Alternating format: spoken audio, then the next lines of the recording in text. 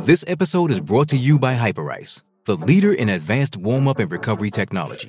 They have tons of innovative products, like Venom-heated wearables to help soothe sore back muscles, Normatec compression boots to speed up recovery and increase circulation, and Hypervolt massage guns to improve mobility. Loved by athletes like Naomi Osaka and Erling Haaland. Try them yourself. Get 10% off your order with the code MOVE at Hyperice.com. It's only a kick, a jump, a block. It's only a serve. It's only a tackle, a run. It's only for the fans. After all, it's only pressure. You got this. Adidas. I mean, what's Pro Football Focus doing? Last week they had Brady. This week they got Brady. We're literally doing it differently from everybody else. As a matter of fact, moving forward from this point on, I will not make reference to PFL. Ready to get into it? Yeah. All right. We're going team by team. I would be very careful about slinging stuff. Am I going to get sued? We got legal on this? I like football season, and all the things that go with it.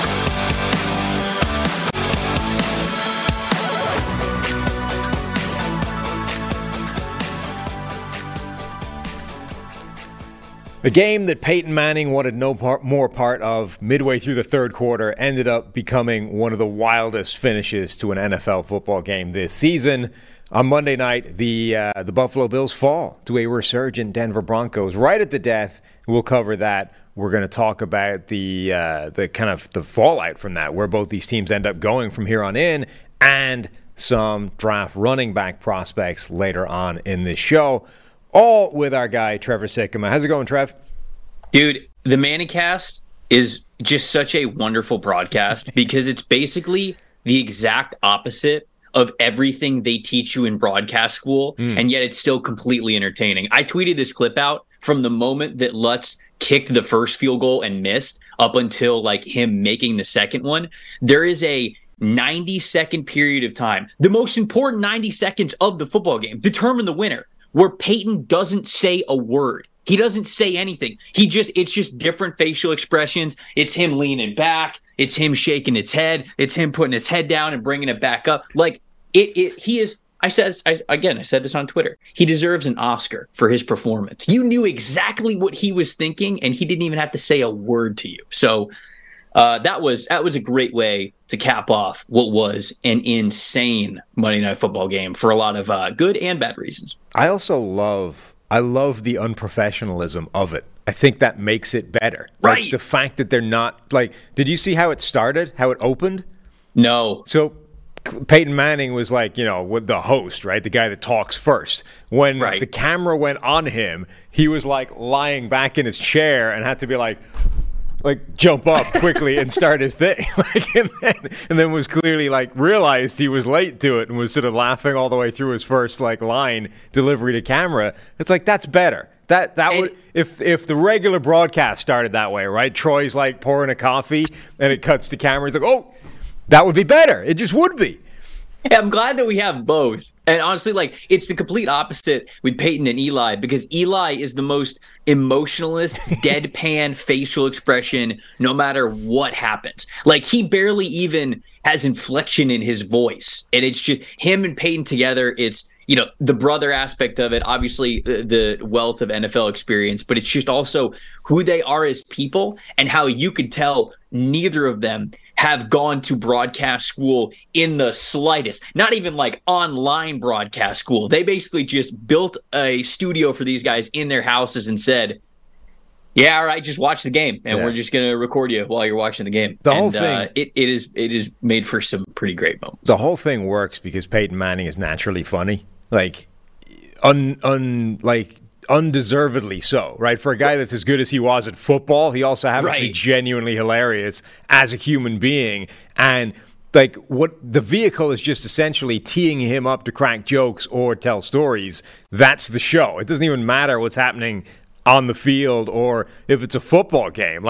It's just the Peyton Manning experience. Eli Manning's good enough at prodding him or, setting him up with punchlines that he's worth having there as well. But that's the show. It's figuring out how to make Peyton Manning crack jokes or tell stories.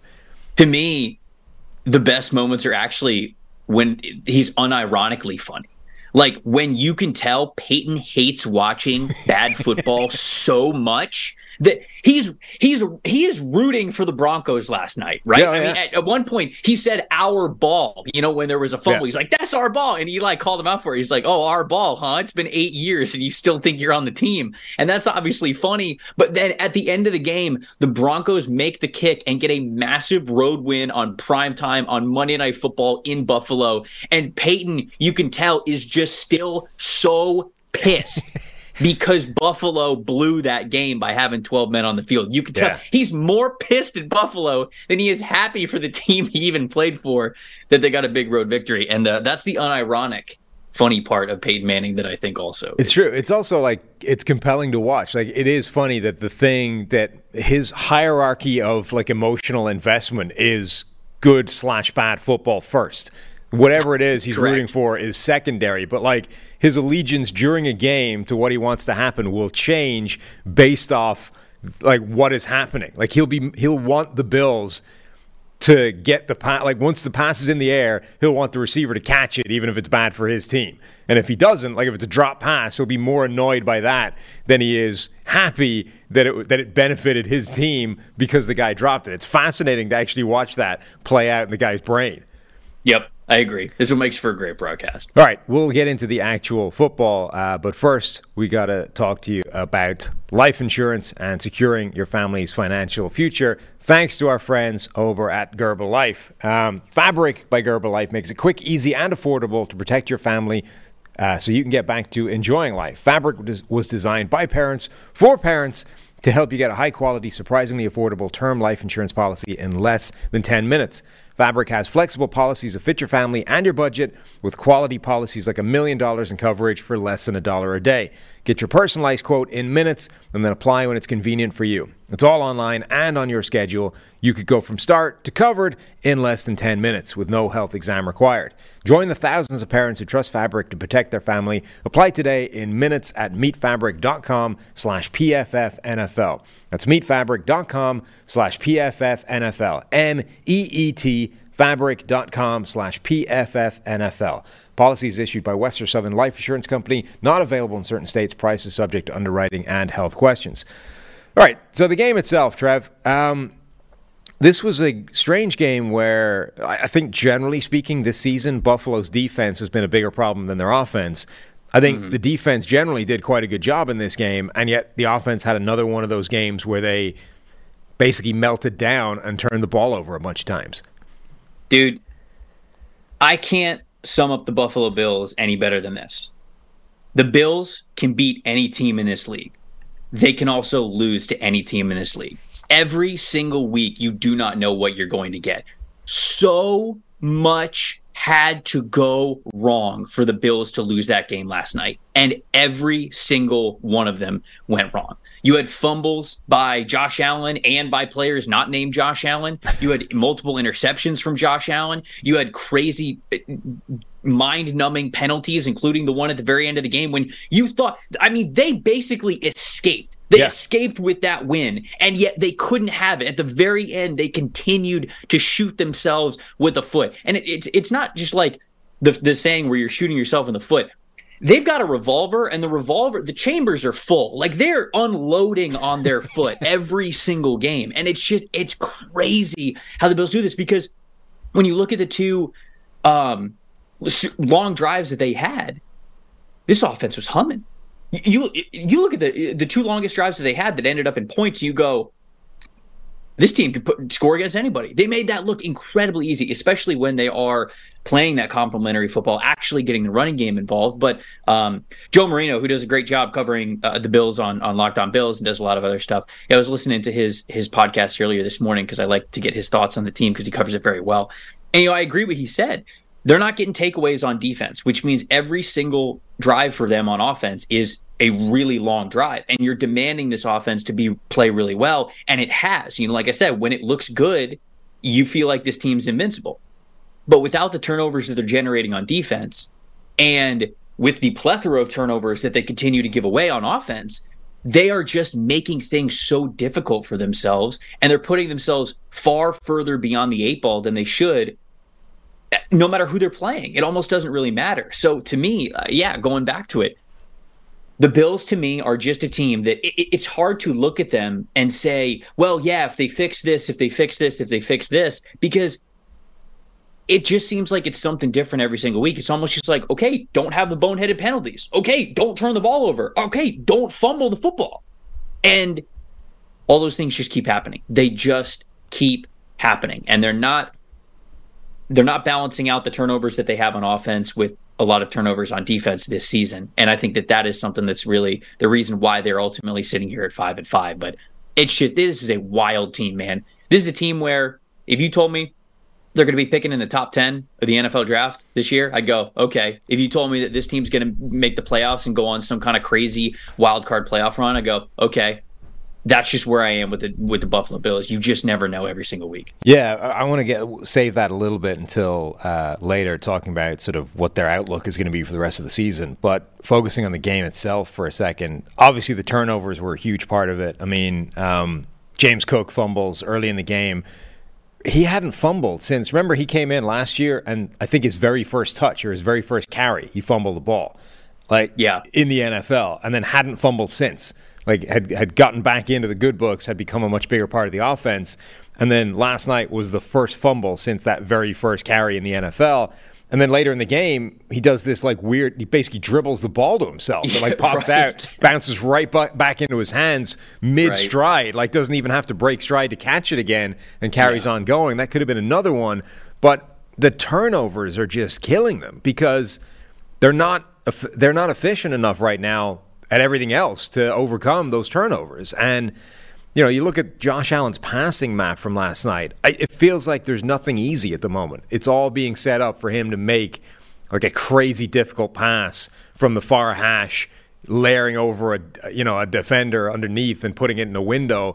And it's can we find something easy for the guy to do rather than asking every pass to be, to require Josh Allen's physical skill set to be complete? Right. And the thing is that they're not I guess I don't have the numbers up in front of me from the last couple of years, but it feels like they're not even converting on those big shots nearly as often as they used to. Not that they don't have any. I still think they're, like you said, on the drives where they make it look good, they are pushing the ball deep down the field, and you see Josh Allen and he wows you and he reminds you of why he's one of the most talented quarterbacks in the league. But they're not nearly as efficient going deep down the field, and I think some of that has to do with their pass catchers right now, and why a lot of Buffalo Bills fans are clamoring for a first-round wide receiver coming up this year, because they're not trusting Gabe Davis, even though Gabe Davis led the team in receiving yards last night, which I don't think that they want that to be the script, but they're not trusting Gabe Davis. They don't have another receiver outside of Stephon Diggs. Dawson Knox has been hurt. They like what Dalton Kincaid's going to be, but I think that you need more than him anyways. So then you throw in, even beyond the turnovers, man, the drops. Yeah. The drops killed him at the beginning of the game. You got to, this is a very difficult game, but it's come on, you got to catch the football. Dalton Kincaid had an opportunity to catch the football for a big first down. Gabe Davis had a big opportunity to catch the ball for a first down in the first half of that game. And maybe those catches make all the difference in the world, certainly in a game that ended as close as it did. So it's just mis-execution, bad defense that we've seen throughout the season. Obviously, it was better last night. You got turnovers, penalties. It just, every way this team can get in its own way, it does. And it certainly all came to fruition last night. And that's the only reason why they lose that game. I don't want to take anything away from Denver, who I think, when they got 70 points hung on them by the Miami Dolphins, I think everybody just kind of figured that the Broncos would be a laughingstock this year. They haven't been. They have steadily been becoming a better football team. And I thought last night they played better as a football team. But they shouldn't have won that game. The Bills absolutely held themselves back from winning that football game. Yeah. So definitely. I don't mean to take anything away from it, but that's the truth in the matter. No, absolutely. I mean, you look at that game, and it was Denver was playing pretty well, and Buffalo was playing terribly, and it was for the majority of the game, and yet it never got away from them. Like, it was always close. You're looking at the score constantly, and like, this couldn't be going much better for Denver or much worse for Buffalo, and Denver's still only up like a touchdown. Like, this it just takes Buffalo to wake up for 10 seconds, and this game is back in their control. And it kind of did get to that point, and then, they obviously screwed it up at the end. But what you're sort of describing there in terms of Buffalo shooting themselves in the foot repeatedly, it reminds me a lot of basically how I've been describing Green Bay this season, which is like there's just mistakes everywhere, and it's not necessarily the volume, it's the timing and the fact that they're spread out amongst everybody, and they're not good enough to overcome that volume of mistakes. Like, there are other teams that make a similar volume of mistakes, but they're making a ton of big plays so that they can offset that, and it doesn't really matter. And this has really been Josh Allen's career in the NFL is, he's on that Jameis Winston spectrum of high volatility, a lot of bad, a lot of good, and you just sort of accept that as kind of the style of quarterback that he is. But this season, like, the volume of good has come way down. It's still pretty decent, but like, his big time throw rate is down over 2 percentage points. They're just not good enough to overcome. They didn't have, I think they have 4 drops, which is not catastrophic, but all 4 of them were like critical first down plays that should have moved the chains, kept the drive alive, and didn't. The fumbles, the interception, these are the 2 interceptions. It's just somehow the timing, and they're not efficient enough outside of that to actually overcome those mistakes anymore. That's why last night is really hard for me to actually have a takeaway from the Buffalo Bills outside of the fact that, again, it does not change my opinion to think that the Buffalo Bills can beat any team in the league. Maybe it changed my opinion a little bit in the opposite direction when I say that now they can lose to every single team in the league because, again, you hit it right there. Everything went wrong for this team. It was crucial drops. It was penalties. It was turnovers. It was everything that could have crushed the momentum of this team or continuing drives, getting more points on the board. It happened. And it took a special teams 12 men on the field penalty for them to still lose that football game. And that ended up happening. So, man, it's wild to think about where this team is. And again, if we go down the second half of this schedule and this team makes it in the wild card and they end up winning 2-3 games in the playoffs, I'm not going to be shocked because they have the ability to do that. They've just had a lot of things that hold them back. It's still within their identity, but they have shown that the margin for error, I think, is a lot smaller this year than it was in years past because they don't have that potency in the passing game like they did before. One thing I was thinking about last night that I've only just remembered I was thinking, I wonder if this general approach this season of, it's been coming for a while, but the way defenses have been fighting back, playing more too high coverage shells, forcing everybody underneath, like the whole approach of the NFL on defense in the last 2 or 3 years has been, let's try and take away explosive plays, force quarterbacks to play more patient, take the underneath stuff, just change the style of offense that they have. I wonder if that's disproportionately negatively affected Josh Allen versus these other top-end quarterbacks. Like, is he just inherently less capable of being patient than some of these other guys? Like, Mahomes has, I think, shown an impressive discipline to be able to change his game and go away from the Tyreek Hill type chunk plays to killing you by 1,000 paper cuts, right? Tom Brady did that in his career as well. Right. He's shown the ability to morph and to become a different quarterback and take whatever is there. I will do whatever is the best way of winning this game. That's how I want to play the game. I don't care what else, I don't care which way it is. I don't have like an investment in a style of offense. I just want to win the game. I do kind of wonder whether Allen has shown, relative to some of these other quarterbacks, that he is not as good at just being patient and taking the easy stuff and wants to take that shot, wants to have that kill shot, wants to hit the cover 2 hole because it's 20 yards downfield and it moves, it's 3 plays worth of offense. I just wonder if defenses in today's NFL are actually hurting him more than they're hurting some of the other top quarterbacks. Yeah, I wonder if they think that they have, because I wonder what the problem is. I think it's easy to say, like, maybe it is a Josh Allen thing, and shoot, maybe it is. Like, maybe he just does not see those smaller throws, those death by 1,000 paper cuts kind of a thing, like we've seen the best quarterbacks kind of adapt to do. You mentioned a couple of names there. I just looked it up really quick because I was curious, do they even have the personnel to do that, right? Because I think that, okay, you look at, say, the Chiefs offense right now, basically, if you look at all their pass catchers, it's just short stuff. Like, it's just athletes. It's smaller athletes. Let's get them open early. Let's get the ball in their hands, and let's let them, like, do things with yards after the catch. You know, you talk about, all right, the Brady years, like Wes Welker, Julian Edelman, Gronkowski's in there as well. Like, these are big, just yards after catch type of pass catchers. And I don't really know if the Bills have the personnel. Like, I don't even know if they have those types of pass catchers. And I just looked this up very quickly. Receiving yards after the catch per reception this year, the Bills are 26th in the NFL with 4.7. Dead last in the NFL is the Cardinals at 4.2, and then the Panthers also have 4.2. So they're not too far off from that. I mean, their total yards after the catch is a lot higher. I think they're in the top 10. Yeah, they're 9th in total yards after the catch. But that's because they're also top 5 in reception. So just you have that kind of volume. So from an average standpoint, they are bottom 6th in the league when it comes to yards after the catch. And I think it's an interesting question to bring up. Why is that the case? Because I do think that Josh Allen has been struggling more against too high safeties than other, what we would consider elite top 5 quarterbacks. Is that a Josh Allen root of the problem? Is it the types of weapons that they have on the team kind of problem?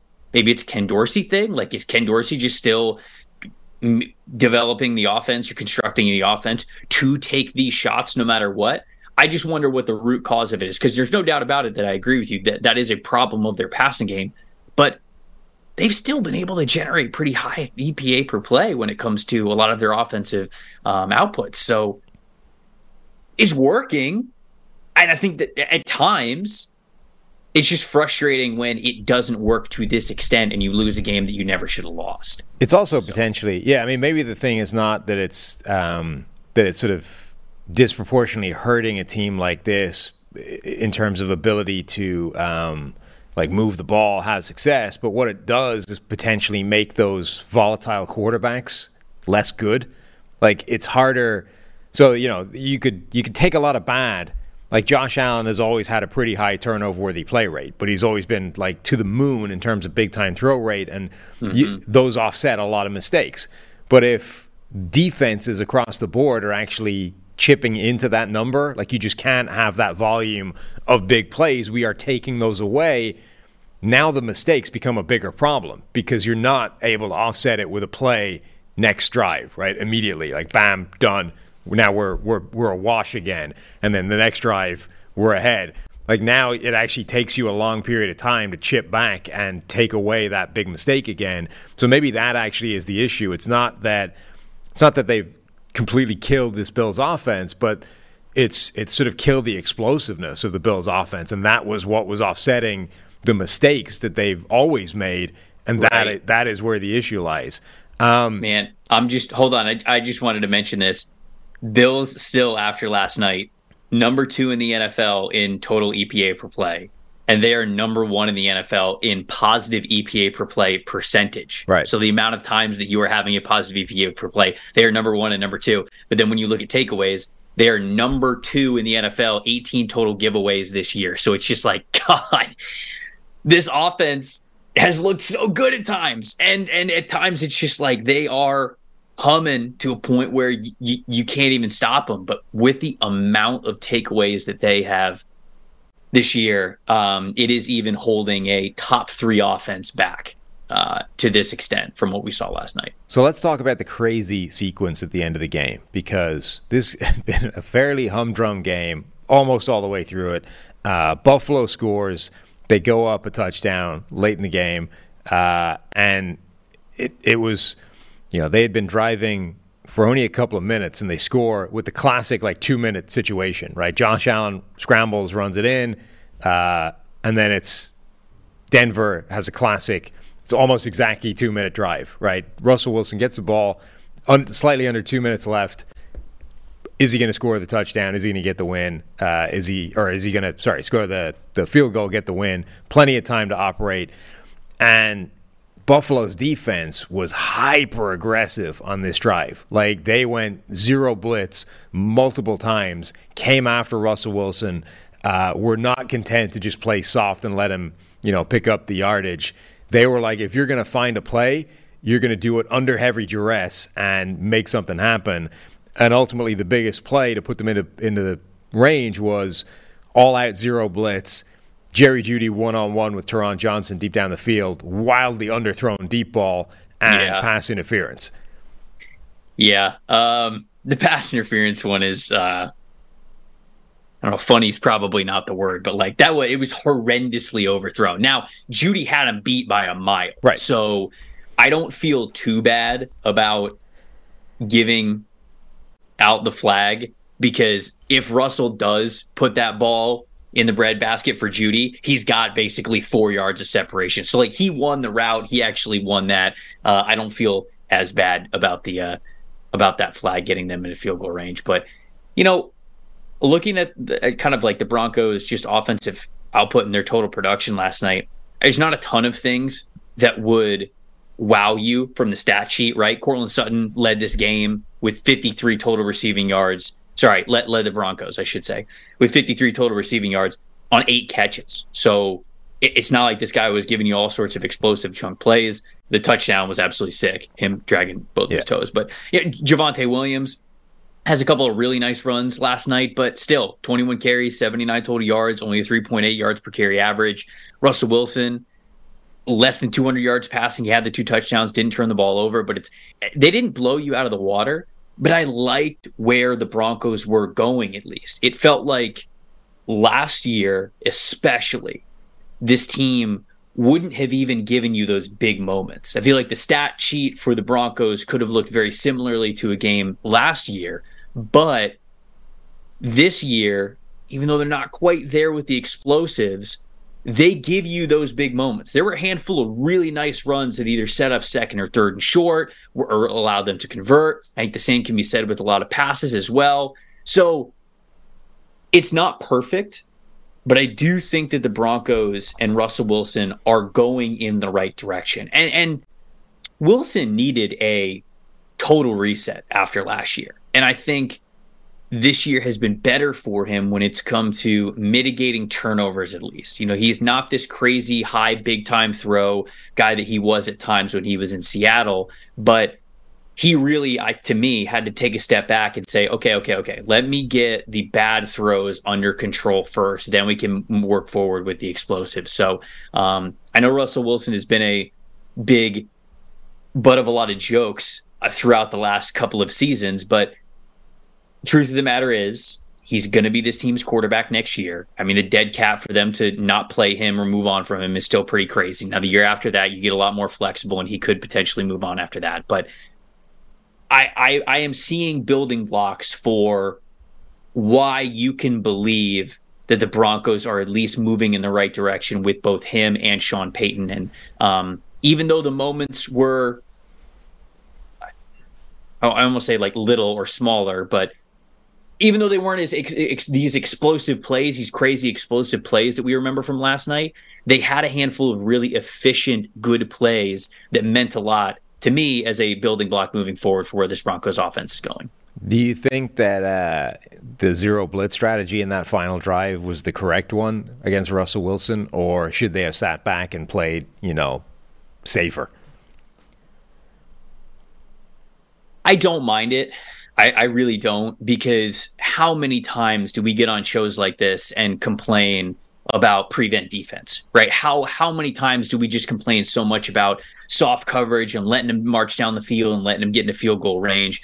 You kind of got to pick what you want to do, and I don't mind the aggressive nature of it, because even though Russell Wilson has been an escape artist throughout the last couple of years, a lot of his best time as an escape artist has been in Seattle, and certainly over the last year and a half, he hasn't been great at that. And I for that reason, I don't mind trying to overwhelm a quarterback. If they haven't shown you that they are really excellent against the blitz, I like the thought of being aggressive. I really do. And can it burn you sometimes? Absolutely it can. We saw it last night and we've seen it before. But there's plenty of times when, whether it's at the end of the game or not, we'll see on a crucial third down. You bring 6 guys, 7 guys, 8 guys to the pocket, and you just overwhelm them. The quarterback has no time to think. The hot read is covered well. You predicted it very well, and there's too many guys for the blockers up front. So it's just the game of risk that you play, but I did not mind the call from Buffalo. I really didn't. And then we get to the crazy field goal sequence. So what I think the most interesting thing about this was, okay, Denver had, for some reason, made an absolute mess of kicks during the course of this game. They'd already made a mess of 2 of them. This was the third one that they screwed up in some capacity by just missing it this time. But there was also this dynamic of they didn't have any more timeouts, and they weren't able to completely chew up the entire clock. So Peyton Manning was calling for them to kick the field goal on third down, right? So you could have the clock stopped and not have to worry about like running the field goal team onto the field within 20 seconds to try and make this happen quickly. He's like, just kick it on third down. You're then the whole sequence is sort of at your discretion, and then the downside of that is you leave 20 seconds on the clock for Buffalo to potentially try and answer. But the alternative is you have to take that third down play and then run like hell and get the field goal team on and try and kick it, like whatever he calls a Mayday field goal is what he calls it. And that's what they went with. And I don't know if that contributed to the missing, but it kind of helped, right? Like the field goal sequence, you want that guy to be, calm, like in control, poised, not like already gassed from having to sprint on from the sideline, get hustled, get set, and be ready to go in 20 seconds. Yeah. I don't think I would have done it. I don't know. I think everybody has just flashbacks to the Kansas City Chiefs, the 13 seconds, the everything like that, where like if there is just 1 single second on the board for any of the elite QBs that you're worried that it's going to come back and burn you. I don't know if I would have done it the way that they did it last night. I probably would have gone with what Peyton Manning said and just kicked the field goal on third down. Because I did, even though they got it off, kicking it's such a mental thing. If you feel rushed in any way, shape, or form, I would not want to put any sort of negative energy at all into my kicker's head. So I think that I would have agreed with Peyton Manning there. I probably would have just kicked it on third. And then getting bailed out by 12 men on the field, just a staggeringly terrible defensive penalty. I don't understand how that happens. I mean, the picture of Josh Allen on the sideline, like, what just happened? I get it. I mean, I understand it completely. That can happen. That's an egregious mistake by somebody, and probably multiple people, and literally cost them the game. I also don't. I am probably just way oversimplifying it, but like, don't you just have like a primary like field goal block team? Yeah, you would think. Like what? Like right? Like wouldn't you say like, hey, first team field goal block team in, and if that's not you, you probably shouldn't run onto the field. I don't know, but I'm probably way oversimplifying it. Obviously, a lot of things were moving very, very fast. Right. So it was moving fast for the Broncos. They had to pull it off, but so did the Bills, obviously, and they didn't. So, I mean, what a tough way to lose that game. It would be interesting just hearing the breakdown of exactly why it happened in the first place. Like, so in order for there to be a 12th man on, the 12th guy presumably thinks the 11th man is not there anymore. So how did that happen? Like, what did the 12th guy see to think he had to run onto the field? Like, there must have been some indication that somebody was hurt or missing or something for that guy to be on in the first place. Like, what the hell? How does that even happen? Who gave him the information that was clearly incorrect at the time? I need details, because that is insane. We need to go back and find the film of them like running onto the field. Like, is there is there some sort of confusion? Is everybody very confidently running onto the field? Is there a guy who was like on, off, on, like didn't know whether he was supposed to be on, and so he ran on anyways? But I would love to see that. Somebody in the comments, I just looked at it, said Counterfeit Bills. I don't think I've ever heard that one before. That's good. That's a good clever. pun. Impressive. I like that. I don't know if I fully agree with it, well, but it is clever. We'll talk about that and the Broncos in just a second, get the final bow put on this. But first, we got to tell you about our friends at Prize Picks. This podcast is brought to you by Prize Picks. Last week, our guy, Zach Tantillo, he's down bad. Look, Lamar Jackson is not doing him any favors. He keeps putting it on Lamar Jackson. Lamar's going to have more than whatever his touchdown number is, and he's not getting in the end zone. No matter how many points the Baltimore Ravens put up, Lamar does not appear to be part of it. So Zach Tantillo was only 1 for 2 last week on the Prize Picks. But how does Prize Picks work? Well, for a start, with basketball season here, you can now pick combo projections across football and basketball from the Specials League, a league created specifically for combo projections that includes 2 or more players from different sports or leagues. For example, LeBron James and Travis Kelce at a 10.5 combo of 3-pointers made and catches. Want to play alongside some of Prize Picks' favorite players like rapper Meek Mill and comedian Andrew Schultz? You can now find community plays under the promos tab of the app to view entries from some of the biggest names in the Prize Picks community each week. Prize Picks even offers a reboot policy so that your entries stay in play even if one of your players gets injured.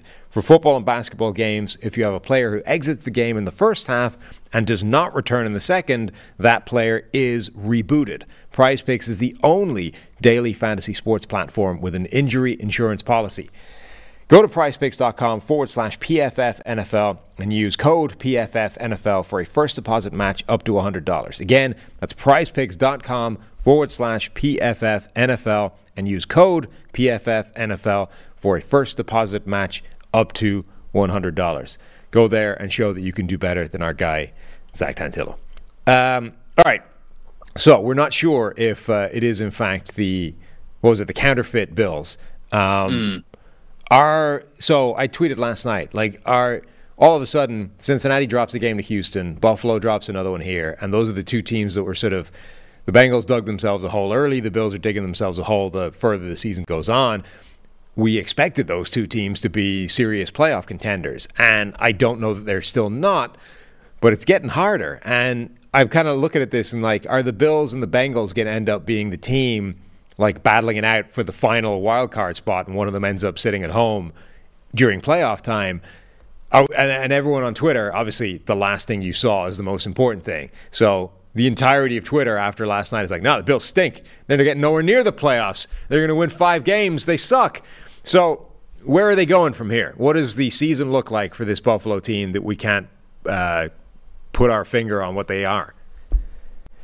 I mean, it is kind of crazy to think that both the Bengals and the Bills would be fighting for that last playoff spot in the AFC. You'd think that over the second half of the season, things would balance out a little bit more and both of those teams would get in. But both of them on the outside looking in right now, and we don't have it updated for week 11 yet, but prior to this past week, the Bills had the hardest schedule remaining in the NFL, and the Bengals had the third most difficult. So it's not like the schedule gets a lot easier for these teams to come back and just get some cheap wins here to make sure that they get themselves into the playoffs. I think with both of these teams kind of sitting the way that they are, I'm less worried about the Bengals.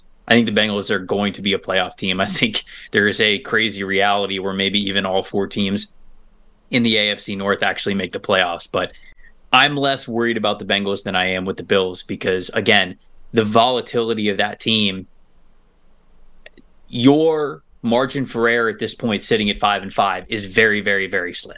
You cannot have more than one game like you had last night where you lose a game that you shouldn't have, that you deserve is such a trick word in this league, but you cannot shoot yourself in the foot that much. I know I've used that analogy a lot this week, but if you have more than one of those games moving forward, the Bills just straight up are not going to make the playoffs. And that is going to be devastating for a team that, for all of its inconsistencies right now, is still at the tail end of what has been a 3-4 year winning window. This still should be a year where they have a chance to compete for a deep playoff run.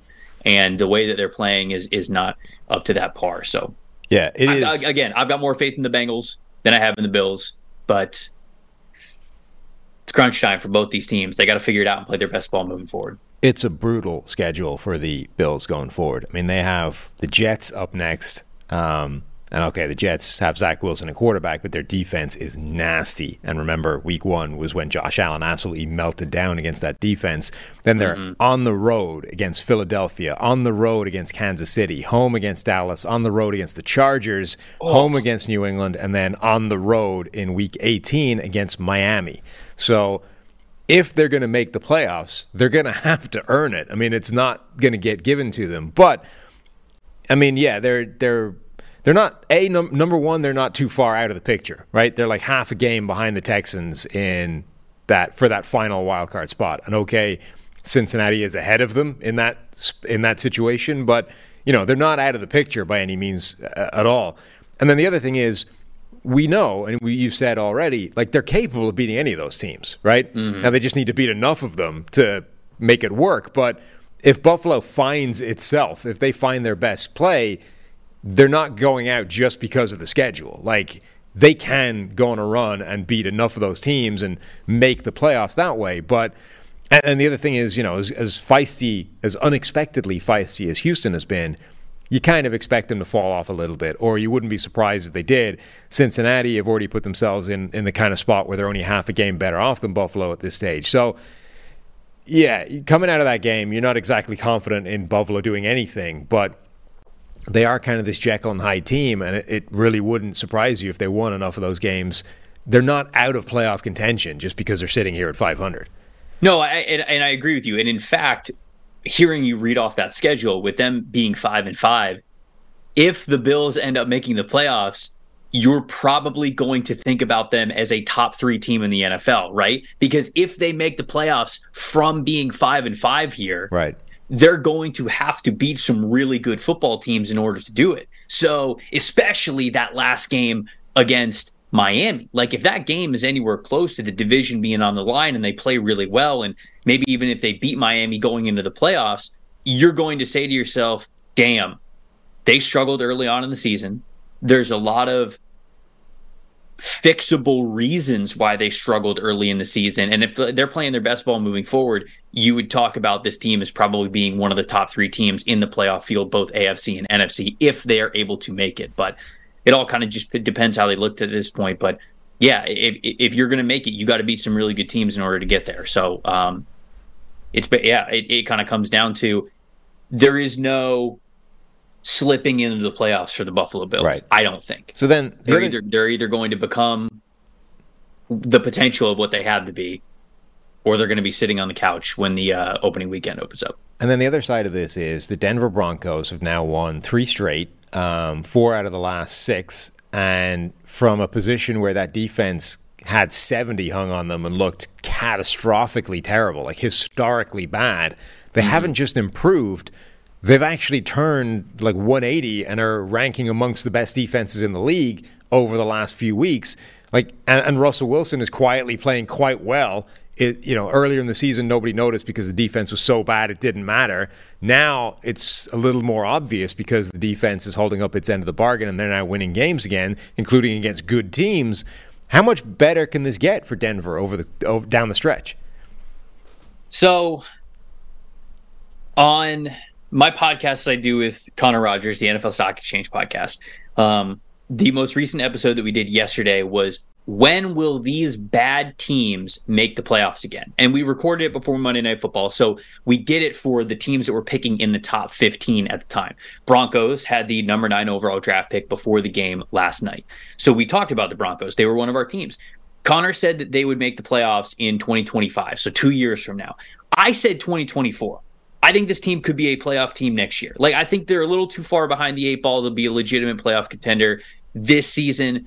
But I have believed in where they were going even before last night. I like the pieces that they're still going to have on defense. I like a lot of the pieces they have on offense. It's just been a really bad version of those things, certainly last year, but it's gotten better this year. Like I said, I think this team is absolutely progressing. I think Russell Wilson is kind of going back to the studs. He's going back to the foundation, and he's trying to build back up from there. He's not trying to be Seattle, because last year, it felt like Russell Wilson was trying to be this let Russ cook Seattle version of Russell, just on a different team. And it was abysmal. It just did not work. I think he's a lot different this year. Like I said, I think he's more risk averse. I think that he is seeing the field differently. He's not taking as many chances. He's understanding how much that hurt him last year and that things are looking different this year. I think the receiver room is going to be upgraded. It's going to be different from what it was last year. I think they're going to have the opportunity to draft a couple of new studs as well.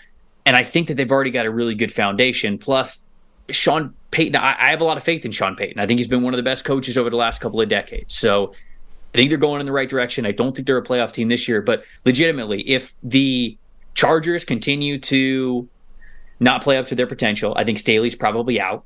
And depending on who they get at head coach, it might be you're taking off a year of really calling the Chargers contenders, because they got to revamp a lot of that defense. I know Justin Herbert's amazing. I love Herbert, but they got to revamp a ton of that defense, I think, over the next couple of years. So new head coach, a lot of new defensive pieces for them. I don't know what the situation's going to be for the Raiders. I think Broncos could easily be the second best team in that division next year. I think they could absolutely compete for a playoff spot, and I'm not calling them over the Chiefs or anything, but to me, how Denver has looked gives me a lot of faith that they can be a legitimate playoff contender next season. All right, we're going to talk draft running backs in just a second. But first, it's not a bird, it's not a plane, it's the most revolutionary ball trimmer the world has ever seen.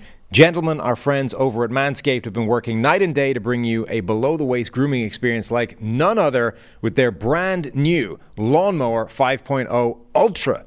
We're talking about a next-generation trimmer with interchangeable blade heads for whatever shave your mind can imagine. AI is cool, but I think this might be the biggest technological advancement the world has ever seen. Upgrade your grooming game to the Ultrasphere this year by going to manscaped.com for 20% off plus free shipping with the code PFF. High tech for low places, Manscaped. Every man knows how scary it can get when going for a close shave below the belt. That's why I trust Manscaped for all my sensitive areas. Inside this package, you'll find the star of the show, the Lawnmower 5.0 Ultra. Their 5th generation trimmer features 2 interchangeable next-gen skin-safe blade heads, a standard one for taking a little off the top, and a new foil blade to go smooth wherever your heart desires. We also have dual LED spotlights to provide contrast on multiple skin tones, 3 length-setting combs, and did I mention this trimmer is waterproof? No more wet shaving down there. Count me in. Taking it on the go, Manscaped has you covered. This puppy comes with a travel case and even a travel lock feature to avoid any accidental powering on and or weird looks in the airport. This right here is on the cutting edge of cutting pubes. Upgrade your ball trimmer and your life will follow. Get 20% off plus free shipping with the code PFF at manscaped.com. It's 20% off plus free shipping with the code PFF at manscaped.com. I can promise you've never seen a ball trimmer look like a spaceship. Get yours today from our folks at Manscaped. All right, Trev, I asked you, as is our custom here, we're going to do a different position when it comes to the draft. I was like, all right, who are the names? Who are the top names I need to know about when it comes to running backs? And you're like, well, there's no good running backs, so here's a list of 5 guys to look at anyway. I didn't say there's no good running backs. I said that there is most likely not a first-round running back within this group. Last year there was a lot of talk of Bijan Robinson. It wasn't really just, is this guy a first-round caliber running back? It was more of, how high do you take this guy in the draft? And so the conversation's a lot different this year. Unfortunately, and this really sucks, Jonathan Brooks, who is at Texas, who is behind Bijan Robinson and Roschon Johnson, he's having an incredible year as a redshirt sophomore this year. He just tore his ACL this past week. I had elevated him to run to RB1 in this class a couple of weeks ago. I just felt like he was just a total package on everything that he could have offered an NFL team. And I still didn't really think that he was going to be a first-round pick, but I felt like he was going to be the best of the bunch. But now that he is out for the season, he's somebody who has an interesting case for maybe still declaring anyways, even if he is recovering from an ACL, because he's just a redshirt sophomore. This was his first year as a full-time starter, so there's not a lot of like wear and tear on that dude. I know he's coming off an injury, and that sucks, right, but you can't really change that part of it now. As of right now, you only have 1 year where you're taking a lot of hits. He's young. He's got good speed. He's got size. He's 6 foot tall. 205, 210 pounds. He's got a really nice force missed tackle per attempt average. He's got a really nice yards after contact average as well, which are two statistics that are very important when you're try to scout how a running back is playing individual from their offensive line. So he's really great in a lot of different categories. He had an elite rushing grade as well. So he could still declare. I don't know if he's going to be RB1 with that injury anyways, but there are a handful of other players that I gave you to watch. I said 2 guys from Michigan, Blake Corum, Donovan Edwards. Give you Braylon Allen from Wisconsin. I gave you Bucky Irving from Oregon, and then I gave you Ray Davis from Kentucky. I should have given you TreVeyon Henderson. That was on me, the Ohio State running back, but we can talk about him in a different episode. But where do you want to start? Who do you want to talk about first? I think that is an interesting conversation about whether Brooks should come out anyway. In this world of running backs, you can argue that a huge amount of a running back's prime career it takes place in college. So I don't know that there's any sense in going back. Like, if he's already shown enough to make an NFL team go, yeah, that guy can play at this level, you might as well declare recover in the NFL. Like, even if it's going to set your initial, like, the start of your career back, because the important thing is not the rookie contract, it's the second contract and getting to the second contract as fast as possible, because that's the one that's going to pay you the money. So from his point of view, I don't know that there's any sense whatsoever to going back to school. And from an NFL team's point of view, you're kind of fine knowing that, like, it's an ACL, it shouldn't be a problem long term. Sure, it means we're not going to have him right away, but like, I don't see much downside from either side in declaring and coming out now, even though he's injured and it's probably going to hurt his draft stock a little bit. No, I don't really either. I think the thing that people go back to consistently is, well, he could be a first-round pick, and now he's not going to be. Right. I don't even know if you want to be a first-round pick, right? Because if you're going to be a first-round pick, obviously it's something cool. It's a personal achievement. You only go through the draft once. I understand that. And if, like, that means a lot to people, I'll never like, fight them on it. But if you look at it the other way around, like, contract perspective, if you're not a first-round pick, team doesn't get a fifth-round option on you. Right. I mean, like, I think that this year he probably wouldn't have been a first round pick anyways. I feel like Brooks would have been probably somewhere around mid second round range. Now with the ACL injury, all right, late third round pick, something like that.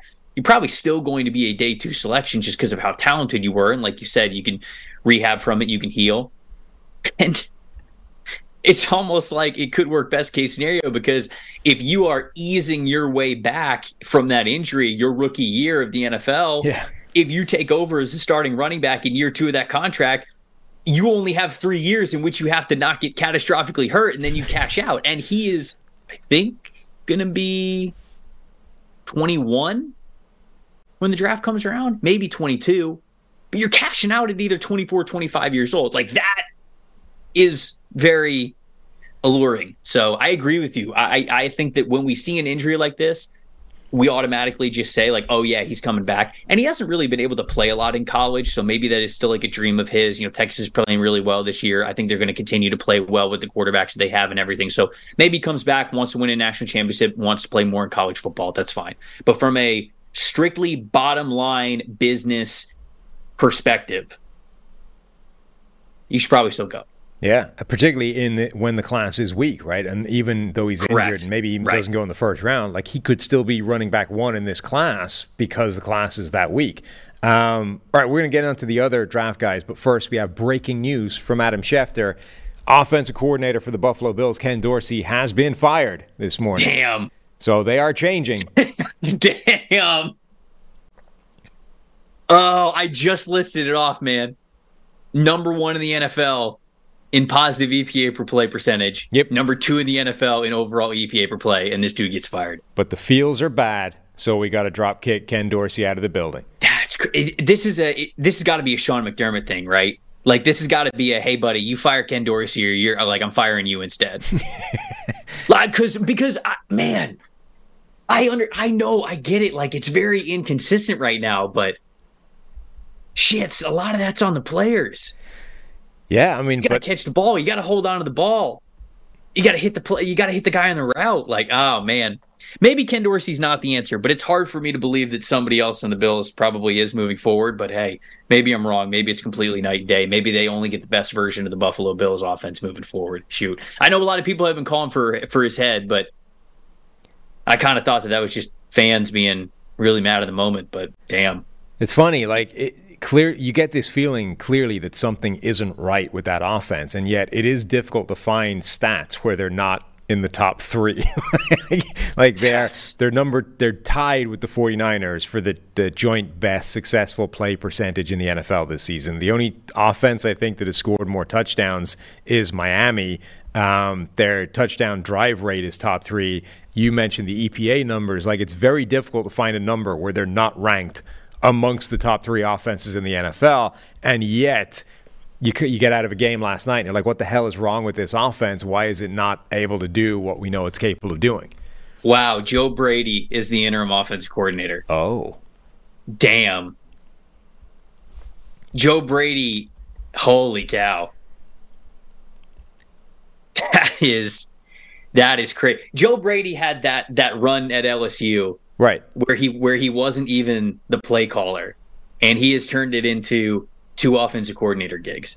Well, yeah, so had that run at LSU, as you say, pass game coordinator wasn't calling plays. Right. With was not Joe Burrow, plays. Jamar Chase, Justin Jefferson, some of the greatest collection of college talent of all time. Yes. Gets that offense coordinator gig in Carolina basically off the back of that. Bombs there, effectively. That goes disastrously. He gets let go, and then he's been the quarterback's coach for the Bills after that, and now he gets elevated to this offense coordinator spot, interim, whatever, with Ken Dorsey's firing. So, I mean, look, nothing else. It's going to be interesting to see how things change, whether it's good or bad. I mean, this is yes, they've decided that Ken Dorsey is a problem, or at least the thing that needs to change if we're going to go in the right direction. But if every statistic you can find has this offense ranking in the top 3, there's probably quite a long way they could go down as well as up. Whew. Man, I don't know about this one, man. Like this to me really does seem like Sean McDermott is very much on the hot seat here. To me, that's the only reason why you make a move like this. Given how much offensive success you have had this season, I get that it goes hot and cold sometimes and you need more consistency out of it. And if the Bills were a little bit more consistent last night, they win that football game. But, I don't know about this one. Sam. I don't like it. I'll get old takes exposed very hard. And as someone who likes the Buffalo Bills and wants to see them succeed, I will gladly be wrong. But this is a pretty wild decision for them to do at this time. It's not a move of confidence. It's a move you make when you're kind of desperate and you're backed into a corner and things are going wrong and you're like, something's got to change. That guy's got to change. That's that's it. He's changing because that's the only thing I can think of right now. Let's do it. Let's see how that pans out. Back to the running back class. Who do you want to start with? I liked one guy quite a lot. Who do you want to start with? You tell me. You want to start with the guy that you liked? Yes. Let's start with the one guy from the list you gave me that I definitely liked. And then there's another half that I kind of liked, and then everyone else didn't love. Blake Corum from Michigan. Okay. He's good. Like, very good. Mm-hmm. He has the best blend of everything. I was getting like David Montgomery vibes from him.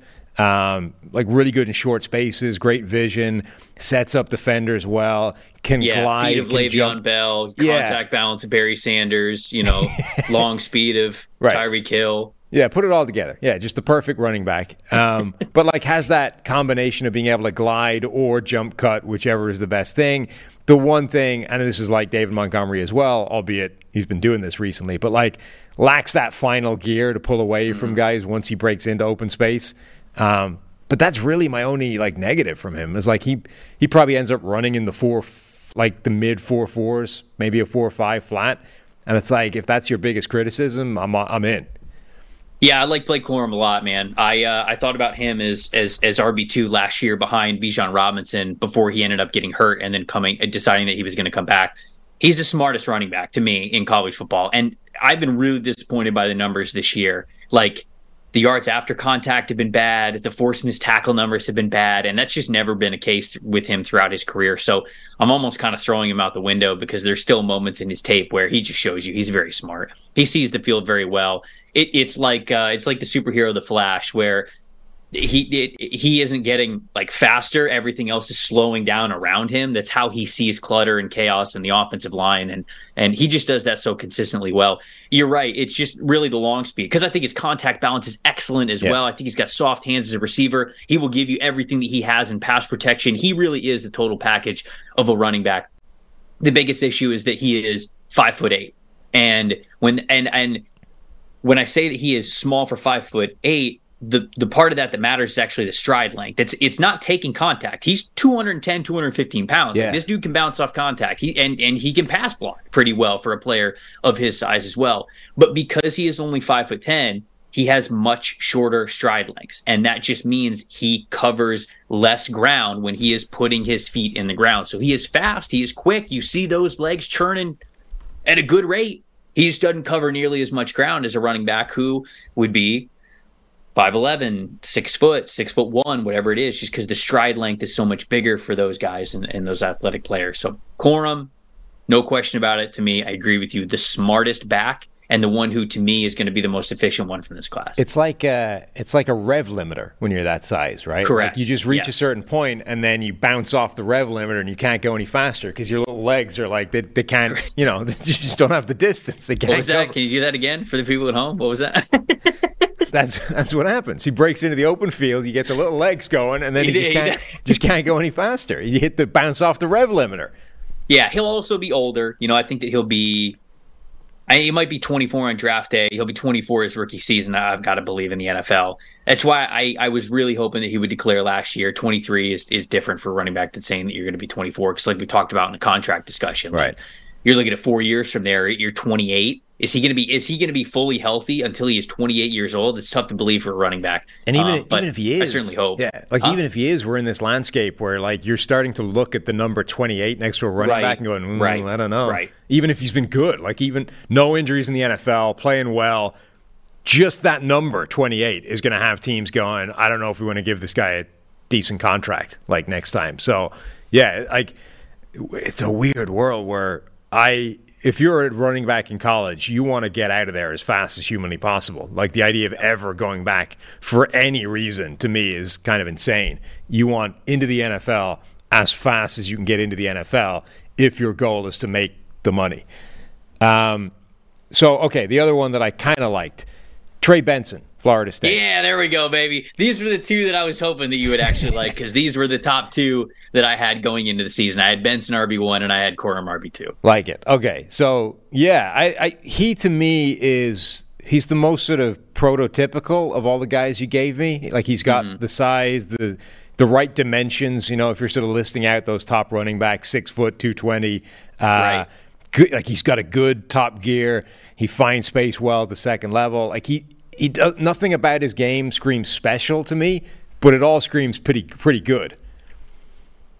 I agree with you on basically your entire assessment there. The part that kind of worries me about Benson, especially watching him this year, last year he had a lot of plays that were, how should I say this, more replicable.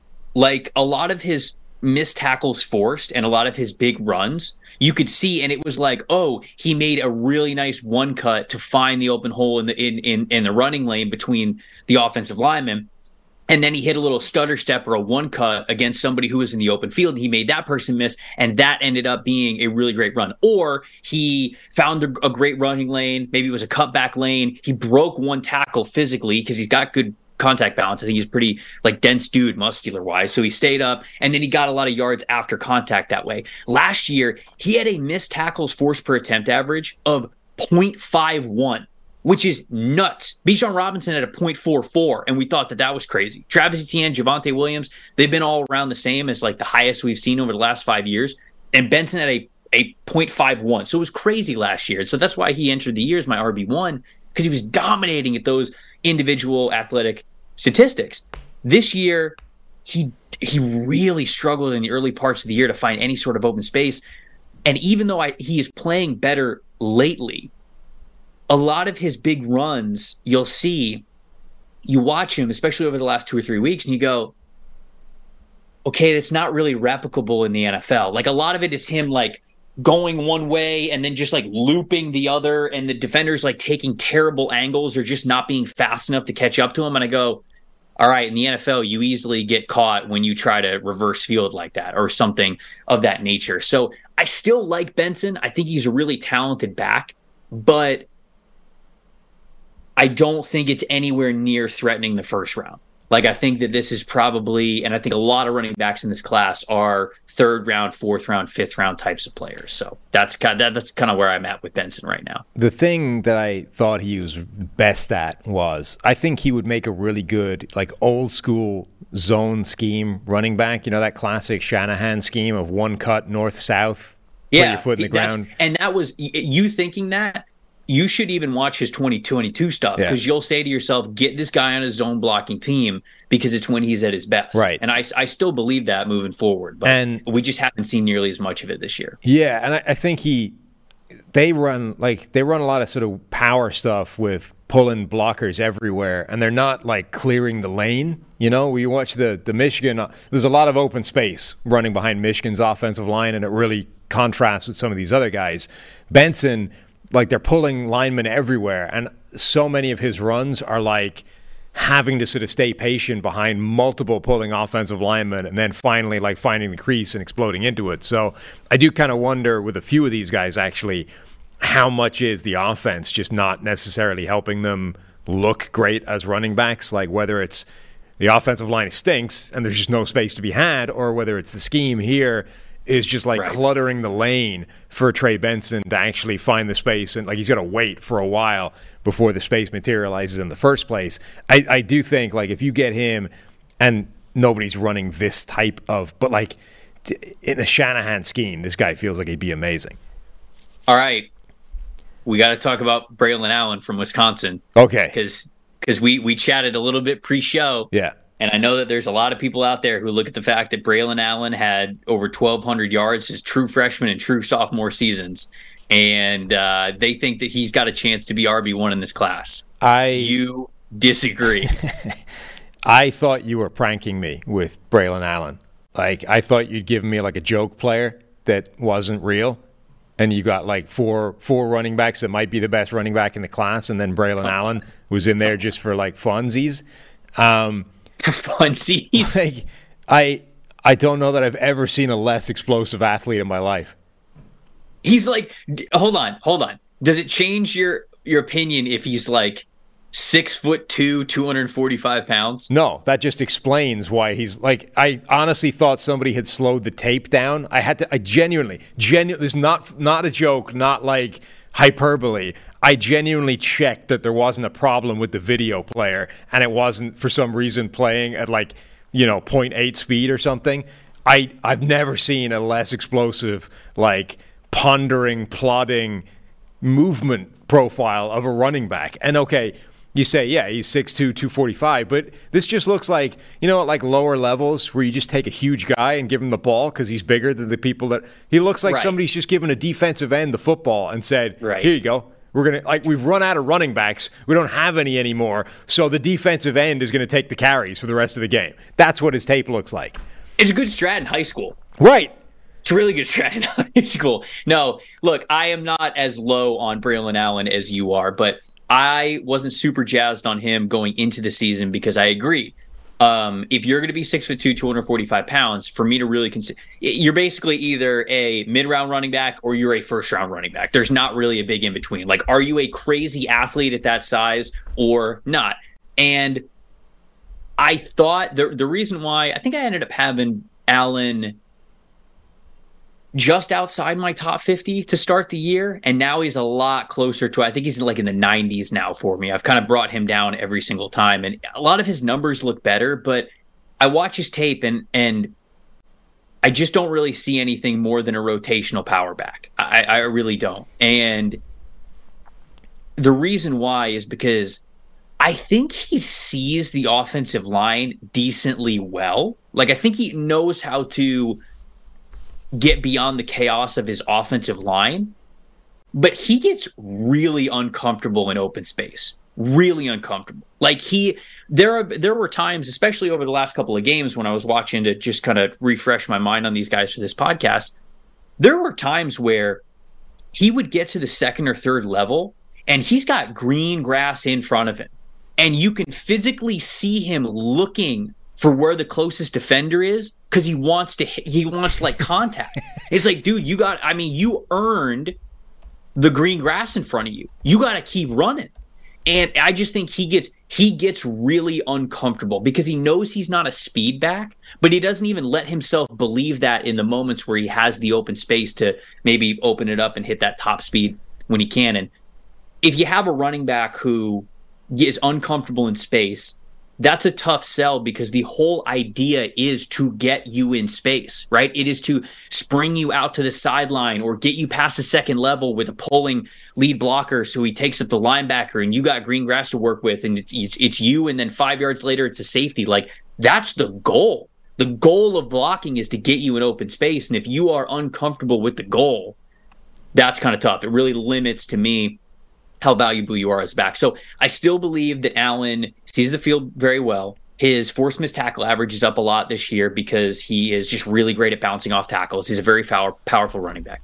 But it is getting harder for me to believe that he will be a full-time back in the league, given his tendencies and how he approaches open space for those reasons. Yeah, maybe the biggest concern that I had about his tape, like, look, he's giant, right? So those guys are not going to look as explosive as other type running backs, but you need to know your profile. And I think one of the biggest concerning things about big banks is when they don't fully appreciate what they are. So I think the thing that he does best of anything is actually he's got a really nice lateral cut and wants to bounce things into space. But you can't do that if you're 245 pounds. That's not going to be your role at the NFL. You will never have a successful gig by trying to beat NFL defenses to the space on the perimeter. You're never going to get there at 245 pounds. And some people in the chat have brought up Brandon Jacobs as a comp, and it's one that occurred to me as well. Now, number one, Brandon Jacobs, I don't think people fully appreciate how huge that guy was. He was 265 pounds, not 245 pounds. But number two, Brandon Jacobs fully understood who he was, which is the juggernaut from X-Men, right? I am going to run directly forward, put my head down, and because I'm 265 pounds, you will not be able to stop me. It's like running a truck through, just anything.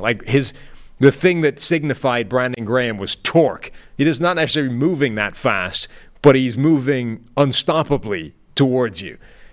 I don't get that impression from Allen. He wants to head towards the space. He doesn't necessarily want to just put his head down and run over everybody, or run into the jaws of hell and just get what's there.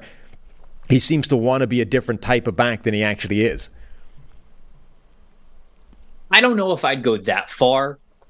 I think he knows who he is, but he's not as violent with it as a Brandon Jacobs or someone else also brought up in the chat, Jamal Lewis.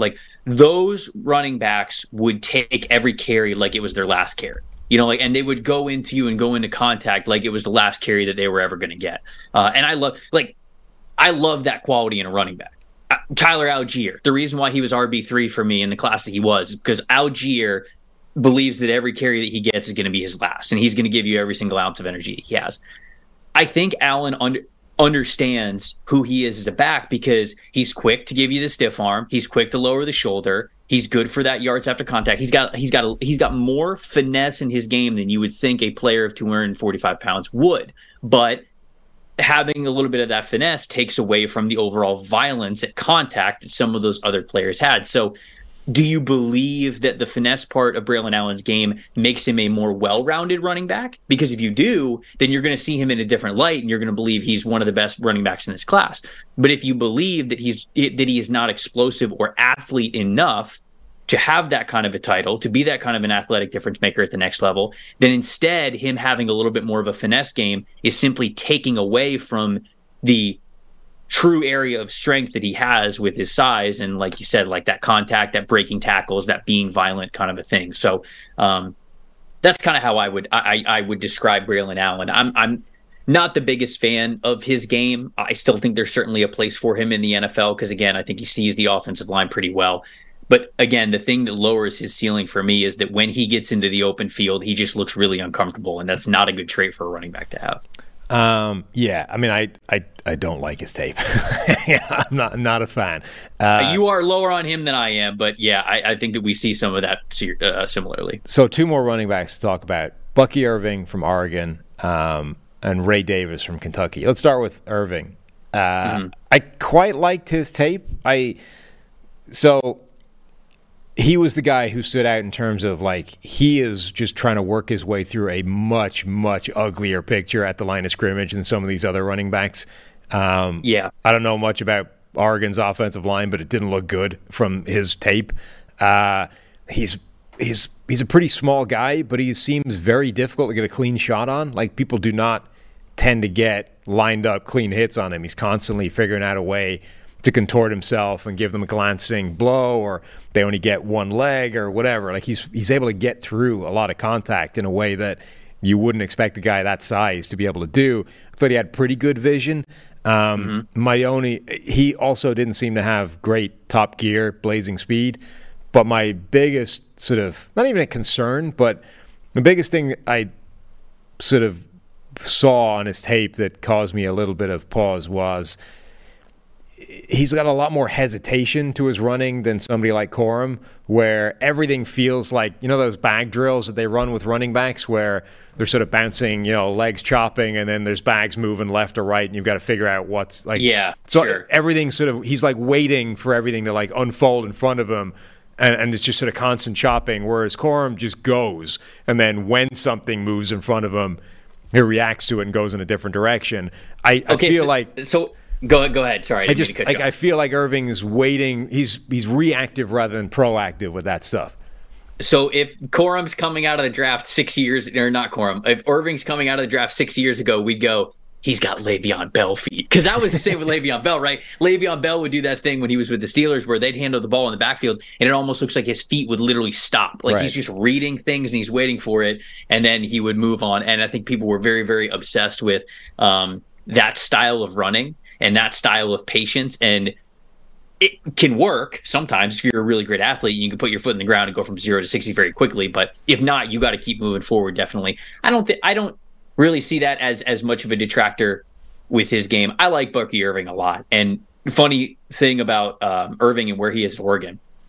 So Trey Benson was actually at Oregon before he was at Florida State. And he transferred from Oregon to Florida State and played very, very well. And Oregon fans probably would have been pretty upset that Benson was going off at Florida State and that he wasn't doing that at Oregon. However, Bucky Irving was at Minnesota his freshman year and transferred over to Oregon. So they went from Trey Benson at Oregon to Bucky Irving at Oregon. And so it was a pretty decent trade-off because Irving's playing really well. I like him a lot, man. There are some people out there who have thrown out the Alvin Kamara comp because of some size and some running similarities with Bucky Irving. I don't quite see that. Kamara was more explosive to me. Kamara just seemed more... Well, I guess both of them are really good at bouncing off tackles and their contact balance. So I guess I won't even mention that. But I thought Kamara was more explosive. I thought Kamara was a little bit more of a one-cut player as a receiver.